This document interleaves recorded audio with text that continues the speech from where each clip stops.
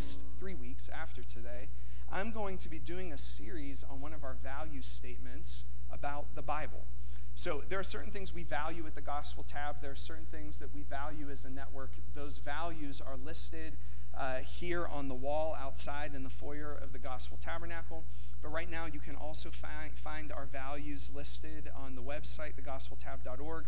We're about to launch a network website as well, and you can take a look there. The values will be there too. But those value statements are our articulation of what we think it means to be the church in our time. Who it is that God has called us to be as his people. And one of those statements is about the Bible. Now, we're not going to read the entire statement today, but I am going to read the first statement, sentence from our statement on the scriptures. It says this: we love the Bible because Jesus is the Word of God. We love the Bible because Jesus is the Word of God. I love to say to the Greenhouse Network that we are Bible people. And there's a reason that we love the Bible. It's because Jesus is the Word of God. Now today, I'm going to jump around in a bunch of scriptures. If you want to turn to some scriptures with me, they'll be on the screen, but you can be in the Gospel of John. I'm going to jump around a little bit, and then I'm going to be in the Old Testament book of Nehemiah for a little bit. This is not normally how I preach. Normally, I think it's good for us to get rooted into one scripture during our time together and really try to understand it. There's danger in stringing together a bunch of scriptures because, as you know, when you string together statements out of context, you can kind of make them say whatever you want, right? So you see this. I don't know if you've ever had this experience. Once in a while, I've been close to a news story, like personally close to something that got reported like in the local news. If you've ever been close to something that gets reported in the local news, you've probably had the feeling that I've had that's like, that's not how that went, right? And it's not that the person is necessarily being dishonest. They're just trying their best to report to you, what you experienced in its entirety, and they're just picking a statement here, something that happened here, and they're stringing it together. It doesn't really create the full picture. Well, there's a danger in preaching out of God's word that way, and stringing together a statement here and a statement here and a statement there. It's really not my preference. But for today, to set this up for the next few weeks, I felt like it's what was best. So you can write down these scriptures. There's going to be notes up on the screen, and then you can look at them yourself and understand them more fully in the future. And as these scriptures come up on the screen, I may ask you to read them out loud with me. I like it when you do that, all right? So, first of all, if we talk about being Bible people, it would be good for us to start today by identifying what the Bible is and what the Bible is not. Let's start with what the Bible is not. The Bible is not, as one Christian song from the 1990s said, basic instructions before leaving Earth. Does anyone remember that song? John was mentioning like old Christian songs last week, and it's totally okay if you don't know any of these songs. Nothing is wrong with you if you don't know any of these songs. As a matter of fact, you might be better off, all right? But I remember this song playing at youth group. It called it Basic, get it, B-I-B-L-E. Are you seeing that? Basic instructions before leaving, okay. The Bible is more than that. In fact, the Bible is not really any kind of instruction manual or rule book. Even though there are instructions in the Bible and there are rules, there are portions of the Bible that we call the law. But the Bible is not fundamentally an instruction manual or rule book. As a matter of fact, I think we make mistakes in interpretation when we start reading the Bible like it's an instruction manual. For instance, there are verses in the New Testament in Paul's letters. We'll be talking some about this next week, where Paul is giving instructions to the church. But if we read his instructions like it's some kind of, instruction manual with no context, we're going to misinterpret what it is that he says. Do you know the Gospel Tabernacle has a policy manual? Another organization I'm involved with, Al Equipment Impact, has a policy manual. Every year we send this out to board members and staff members so that they can refer to it. I don't have to tell you, if you've been around policy manuals, that policy manuals are not the most exciting reading, right? As a matter of fact, we only refer to them when we need something specific out of them, right? We use them as a reference material. We make a mistake if we treat the Bible as an instruction manual that we refer to find a verse to speak to a particular thing without understanding the big picture. The Bible fundamentally is not a science textbook, at least not in the way that modern people understand science as this discovery of empirical truth, of observing things and finding the laws of nature that come out of that. There are parts of the Bible that speak to science, but it wasn't written to us as a science textbook. In many ways, it's not any kind of history textbook as modern people understand history. Now, I want to be clear, the Bible is a true story, and there's tons of history in it. But most of us, our view of history has been formed by the way that history has been studied in Western culture for hundreds of years, kind of in this scientific way. When we are reading a history textbook, our tendency is to think that we're reading an impartial, kind of without agenda report of history. Now, in recent years, you may be unaware of this, but in more recent decades, even historians have challenged that notion of history and said, look, no matter who's writing that history book, they have a perspective. It's not impartial. They have a perspective that they are reporting on these historical facts. They're stringing together the information in a particular way. And that has made us read history more critically, to think, okay, there's people's perspectives embedded into this. Their biases are embedded into this. But there's also things to celebrate in that. It's like, look, when people are telling history, they're sharing something from their perspective. So we get to know this person or this group of people better. I want to tell you that although the Bible is full of history, it is unapologetically a historical account with an agenda. The agenda is God's, and it's to reveal himself. So he's not just reporting to us historical facts, and nowhere does the Bible claim to be impartial or unbiased.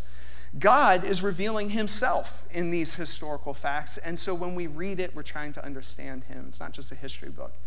It's not just a newspaper report. Like I said, we want to think, or what we desire is for things that are impartial or unbiased. It's probably unlikely that any such thing exists, by the way. People are always bringing their perspective to it.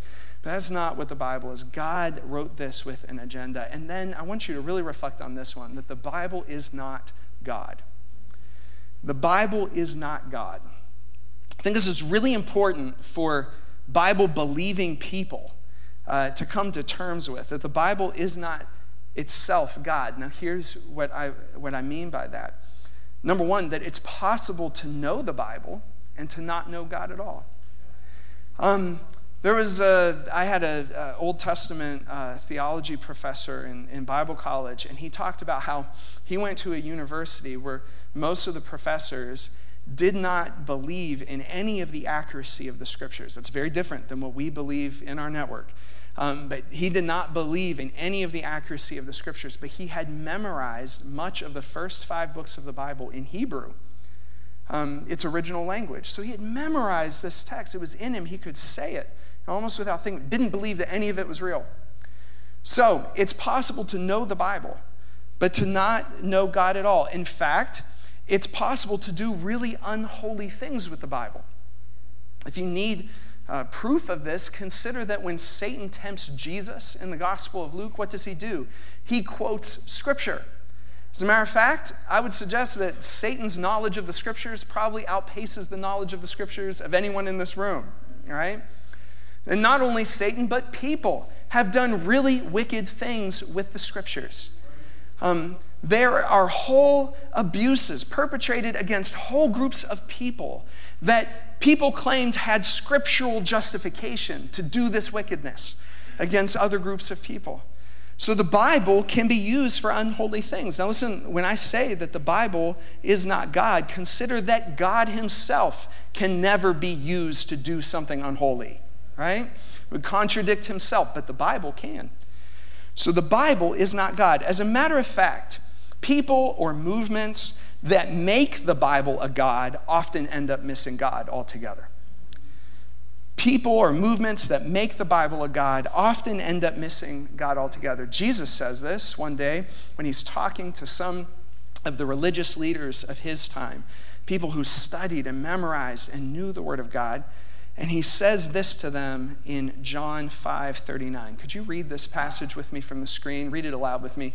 You study the scriptures diligently because you think that in them you have eternal life. These are the very scriptures that testify about me, yet you refuse to come to me to have life. Jesus is telling the religious leaders, you've put your salvation in the Bible, but the Bible testifies about me, and you're missing me. How could you be so close to me, to this book that testifies about me, and miss me?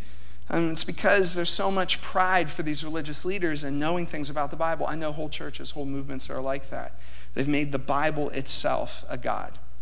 Jesus claims something different in this passage and elsewhere. Jesus claims that he is the truth. And this is a good starting point for understanding what the Bible is and what the Bible is not.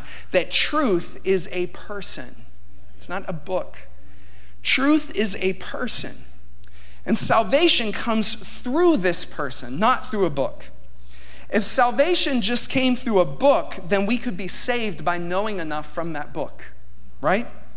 But Jesus makes a different kind of claim, that salvation comes through him. In particular, what it is that he accomplished in his death and resurrection and ascension to the right hand of God. The good news is that Jesus has died, Jesus is risen, Jesus is seated at the right hand of God and is king. That is what salvation is. Jesus makes his bold claim about himself. John 14:6. Could you read aloud with me on the screen? Jesus answered, I am the way and the truth and the life. No one comes to the Father except through me. You don't come to the Father just through knowledge of a book. You don't come to the Father just by learning information about God. Jesus says, I am the way. Truth is a person. Now, this may be the most difficult part for you to follow with me this morning. You can listen to it later if I'm not clear enough, or ask me questions. But I want us to consider what this means, that truth is a person. Because while we're looking at Jesus' descriptions of himself, particularly in the Gospel of John, the Apostle John wrote this account of Jesus' life and ministry, I want us to consider how John begins his own description of Jesus in John chapter 1, verses 1 through 4, a passage that will be familiar to some of you. Could you read this out loud with me? In the beginning was the Word, and the Word was with God, and the Word was God. He was with God in the beginning. Through him all things were made. Without him nothing was made that has been made. In him was life, and that life was the light of all mankind. In the beginning was the Word. And notice that the English translators capitalize that word, because we know that John is talking about someone in particular, Jesus. Now, there are those who read John's description of Jesus as the Word of God, truth as a person, and wonder if John is referring to some philosophical notions in Greek and Roman philosophy. The Greek word for word is logos, and that word was important in the Greek philosophical tradition. And so some people wonder if John is making some kind of reference to Greek philosophy when he describes Jesus as the Word. That may be hard to understand, but we really don't need to understand it, because I don't think that's a good way to interpret what John is saying here. John is one of the most Jewish writers of the New Testament in his language, in his approach, in his organization of information. This man is a Jew to the core. And I think he would have been way more familiar with the Old Testament, the Hebrew Scriptures, than he was with Greek philosophy. And you cannot read John chapter 1 without thinking about another portion of the Hebrew Scriptures, and that is Genesis chapter 1. As a matter of fact, both of those chapters, Genesis 1 and John 1, begin with the same phrase, in the beginning.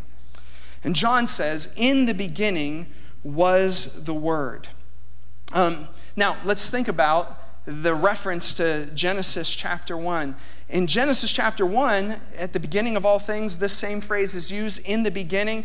And then it talks about how God did what? Spoke.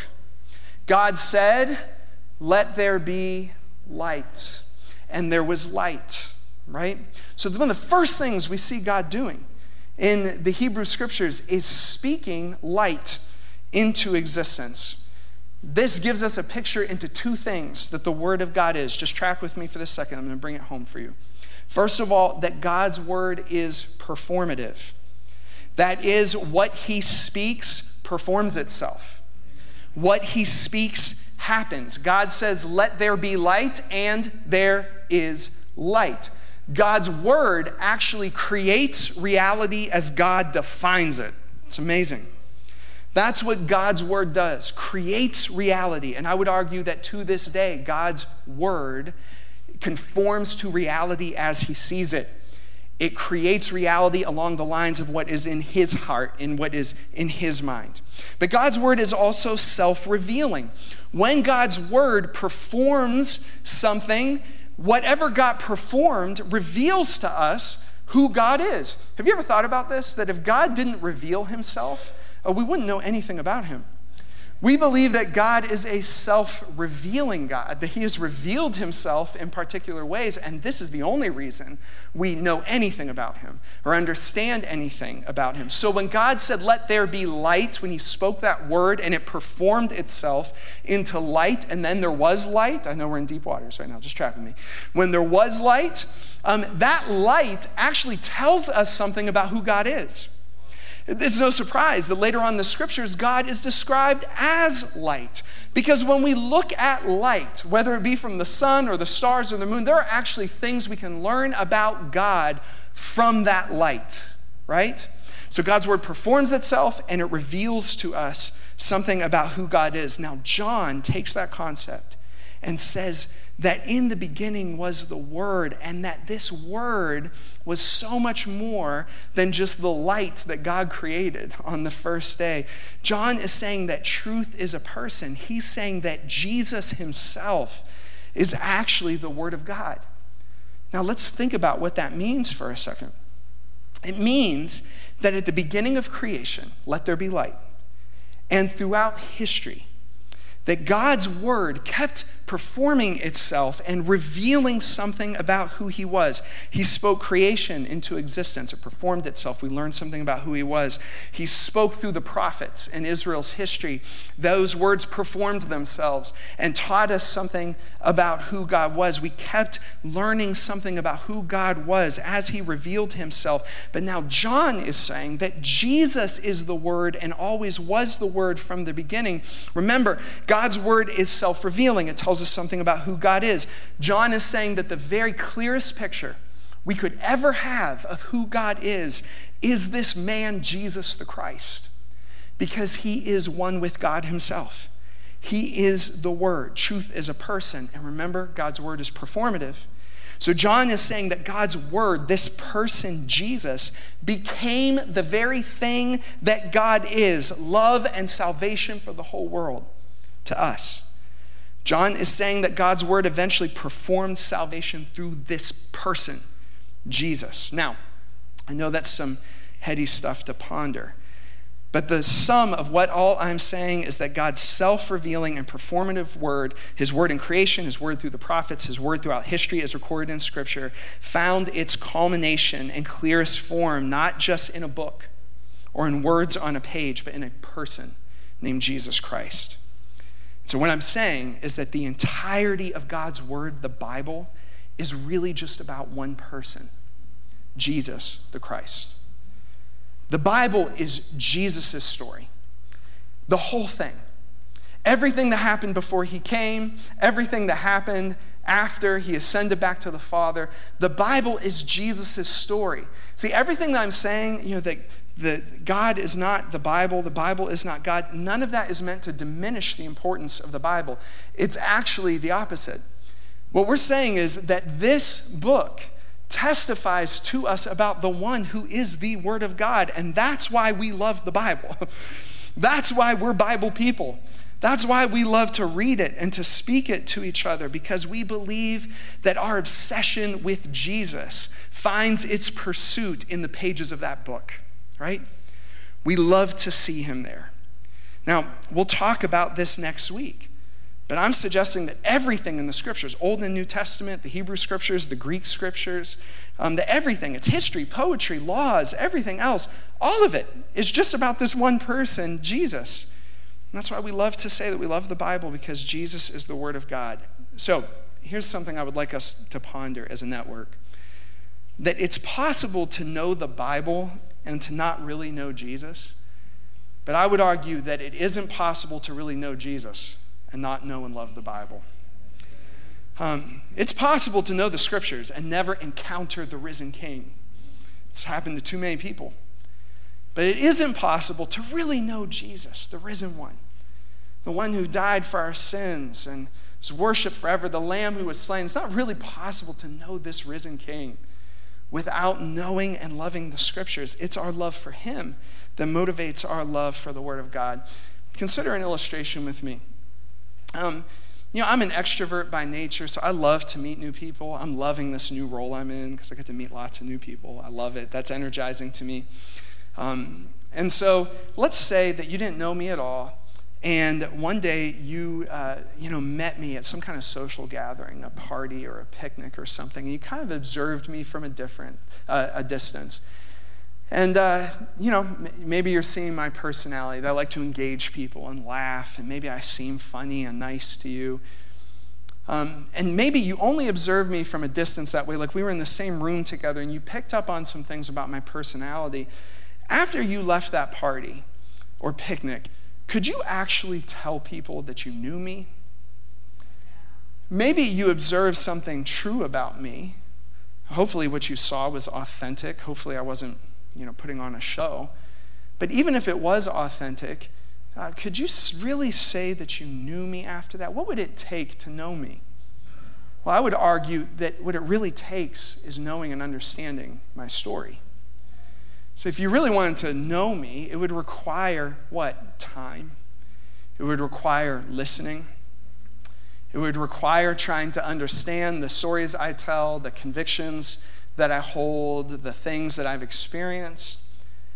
As you stepped into the reality of my story, you could with more confidence say that to some degree you know who Joel Repic is. Well, let's take it one step further. What if in time, as you listened to my story, you found out that there were parts of my story that were hard to digest, or hard to understand, or even seemed at face value in contradiction to the funny, nice guy you saw at the picnic? For instance, what if you heard me tell parts of my story that were sad? What if I shared with you betrayals and abuse? What if I opened up to you convictions that I hold that you might not agree with? What if we talked about politics and I told you what I thought? What if, there's been things like this in my ministry, like God has birthed this deep desire in me for racial reconciliation and justice for the poor. Over the years, those things birthed in me have offended people. What if you got to know me and that stuff made you squirm? I'm sure it has made some of you squirm. Do you write off those hard things and just say, no, I prefer the Joel I saw at the picnic? You know what I mean? The funny one, the laughing one. That's Joel. I know Joel. I like that one. You know what I mean? Instead of these harder things. See, if you really want to know me, it's going to require hearing my story, listening to me, understanding. It's going to mean sitting with some things that you might disagree with, because I'm different than you, and you're different than me. It's going to mean that some of what I say might make you squirm, that some of the parts of my story, especially the particular painful ones, may not leave you feeling good when you leave that conversation, right? It might be different than the laughing and the joking that I was doing at the picnic. But I would say the more you sit with my story, the more you know me, right? I would say this, friends, that the Bible is Jesus' story, the whole thing. And it cannot, not one word of it, can be separated from him. If we don't take time to listen to it, understand it, digest it, chew on it, then we aren't willing to really go deep with him. If we aren't willing to sit with the hard to digest parts, the difficult parts, the challenging parts, because there are parts of that book that will really make you squirm. If we want to just write off the parts that we disagree with, I'd say that we have become friends with our own perception of who we think Jesus is, but not Jesus himself. And see, our network, wherever we go from here, must never separate Jesus from his story. You can't do it, because Jesus is what we are obsessed with as a network. We love the Bible because Jesus is the Word of God, and this book, from Genesis to Revelation, is about Jesus. If we do try to separate Jesus from the Bible, we'll find very quickly that we've stopped being friends with Jesus, and instead we become friends with a figment of our imagination that we call Jesus. Not only is it delusional, it's idolatry. And nothing will kill mission quicker. So here's my heart for us as a network. I want to be a movement that's experiencing revival by experiencing revival in the Word of God. Real quick, and this is where we're going to go to Nehemiah in chapter 8. This is going to be quick. I want to tell you a brief story from the Hebrew Scriptures, from the Old Testament. There was a period of time in Israel's history when the nation had been taken into captivity by pagan invaders.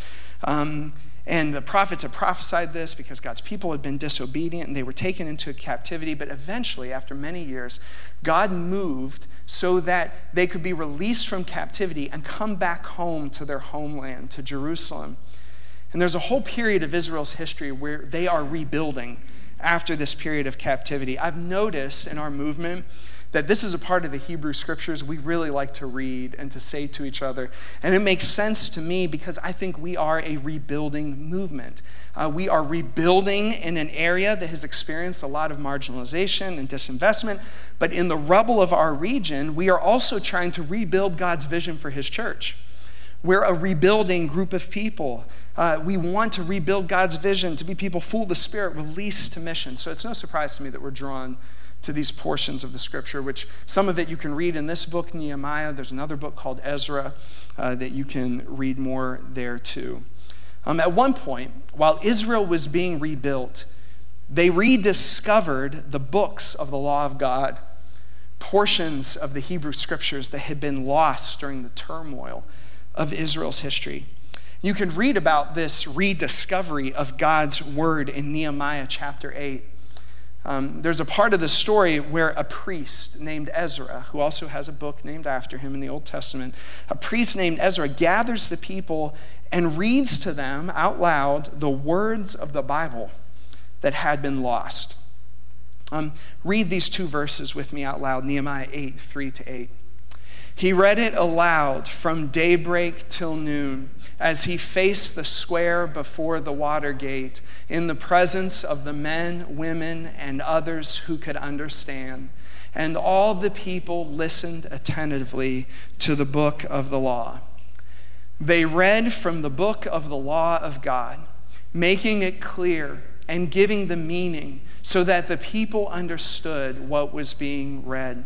So Ezra is standing there with the people, all the people gathered, and he's reading to them this rediscovered book, the Bible. It's really interesting to me in Nehemiah chapter 8, the people have three responses. First, they break out into worship, and this is always an appropriate response to God's voice. He's revealing himself. His word is performing itself, and so in gratitude, we begin to praise him. Read with me Nehemiah 8:6. Ezra praised the Lord, the great God, and all the people lifted their hands and responded, Amen, amen. Then they bowed down and worshiped the Lord with their faces to the ground. Next, the people, after they worshiped, wept. Why? Because they realized that they were in need of repentance, of turning from reality as they defined it to the reality of what God had revealed in his word. And here again, weeping and repentance are always appropriate responses.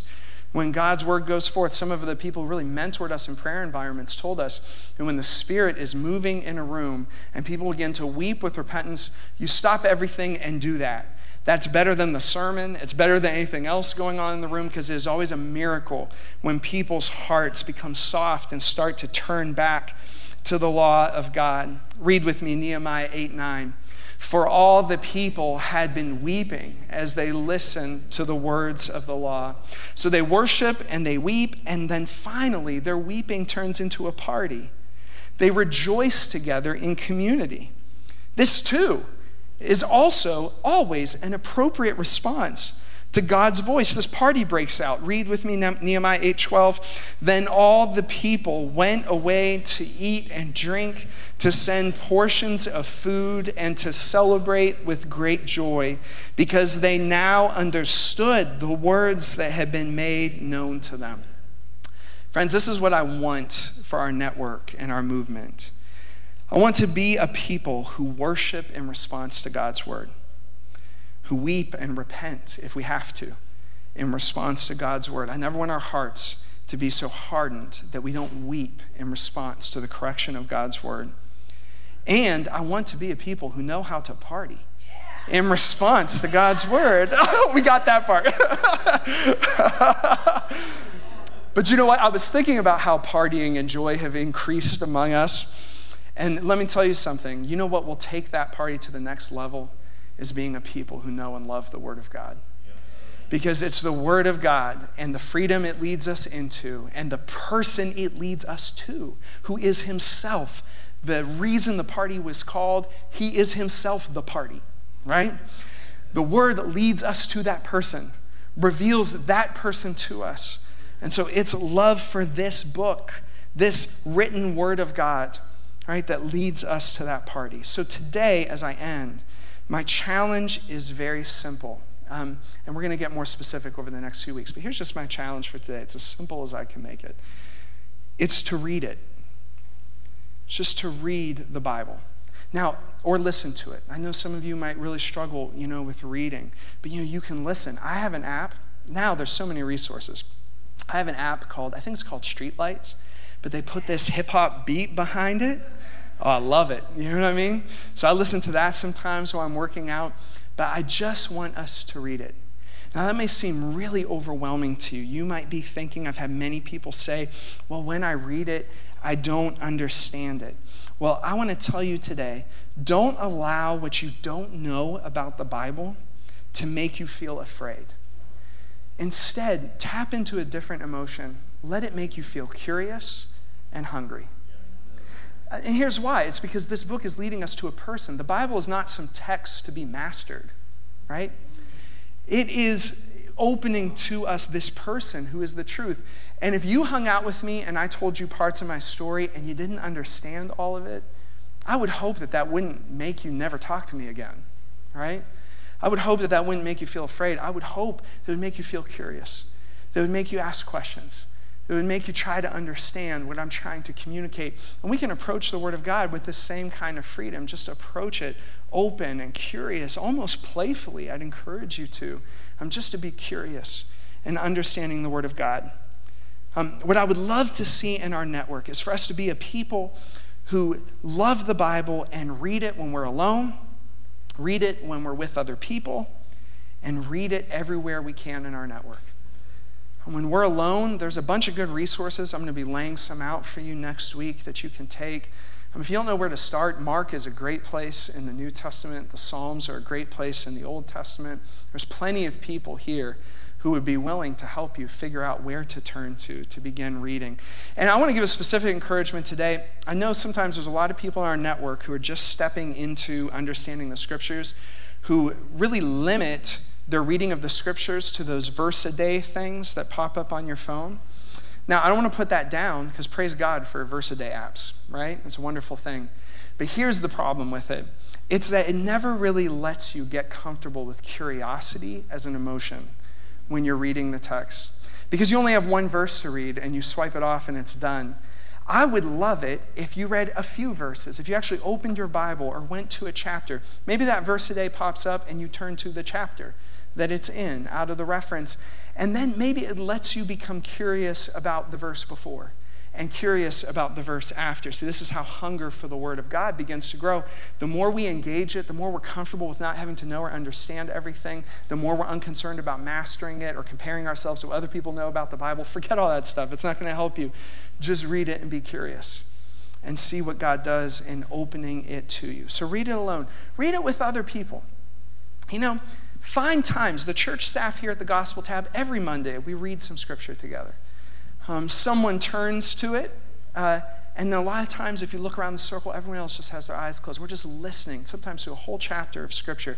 Do that when you get together in your missional communities, or when you're beginning to engage the day at your nonprofit or business that you're working at, in the place that God has put you to work, wherever. Read it with other people. Find one or two people just to read it. One of my favorite things to do with kingdom relationships is to just sit in a place and read a big portion of Scripture together.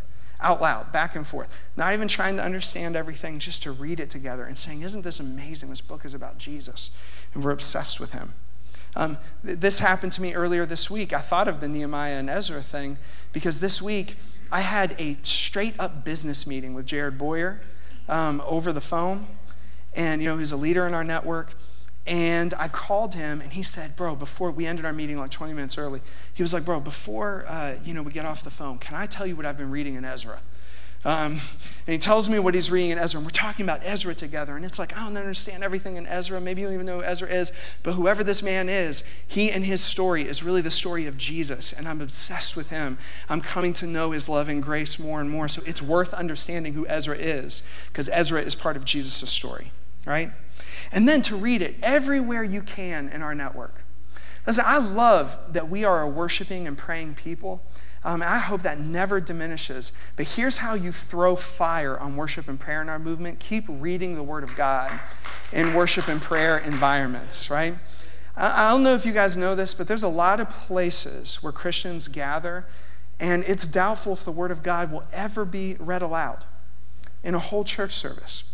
The themes will be there, but a whole passage of Scripture will never be read aloud. That gets under my skin like few things do. Not to mention, we are commanded in the Scriptures to not forsake the public reading of God's Word. The most important things that happens in our gathering is reading. I don't know if you've noticed, we are people of the Spirit, and we love when the Spirit starts to work among us in worship, and we love to have a party. But how many times have you noticed that we read the Word of God on the screen, and it like throws fire on our worship? You know what I mean? Because that story is about Jesus, and we're singing because of Jesus. The Spirit is moving among us, but the Spirit breathed those words. And so when those things come together, it's explosive. So wherever you can, just read the Word of God together. And I think as we do, some things will happen. I think that God will reveal who he is, because that's what his Word always does. I think his Word will perform itself. And Jesus is the Word, so we will see Jesus the Christ alive and at work among us. Isn't that powerful? That his Word will actually perform itself among us as we get to know Jesus. Not just information, it's stuff we will witness with our own eyes among us. And then we'll worship together in response. We'll weep together in response. The more I trust and love Jesus, the more I love repentance. Why not? We get to be closer to him. The more we'll reap in repentance, and the more we will partay with joy, right? Please, wherever you do, don't think of the Bible as a joy stealer, because it's the Bible that leads us to the party, and the party is a person. Amen? Steve.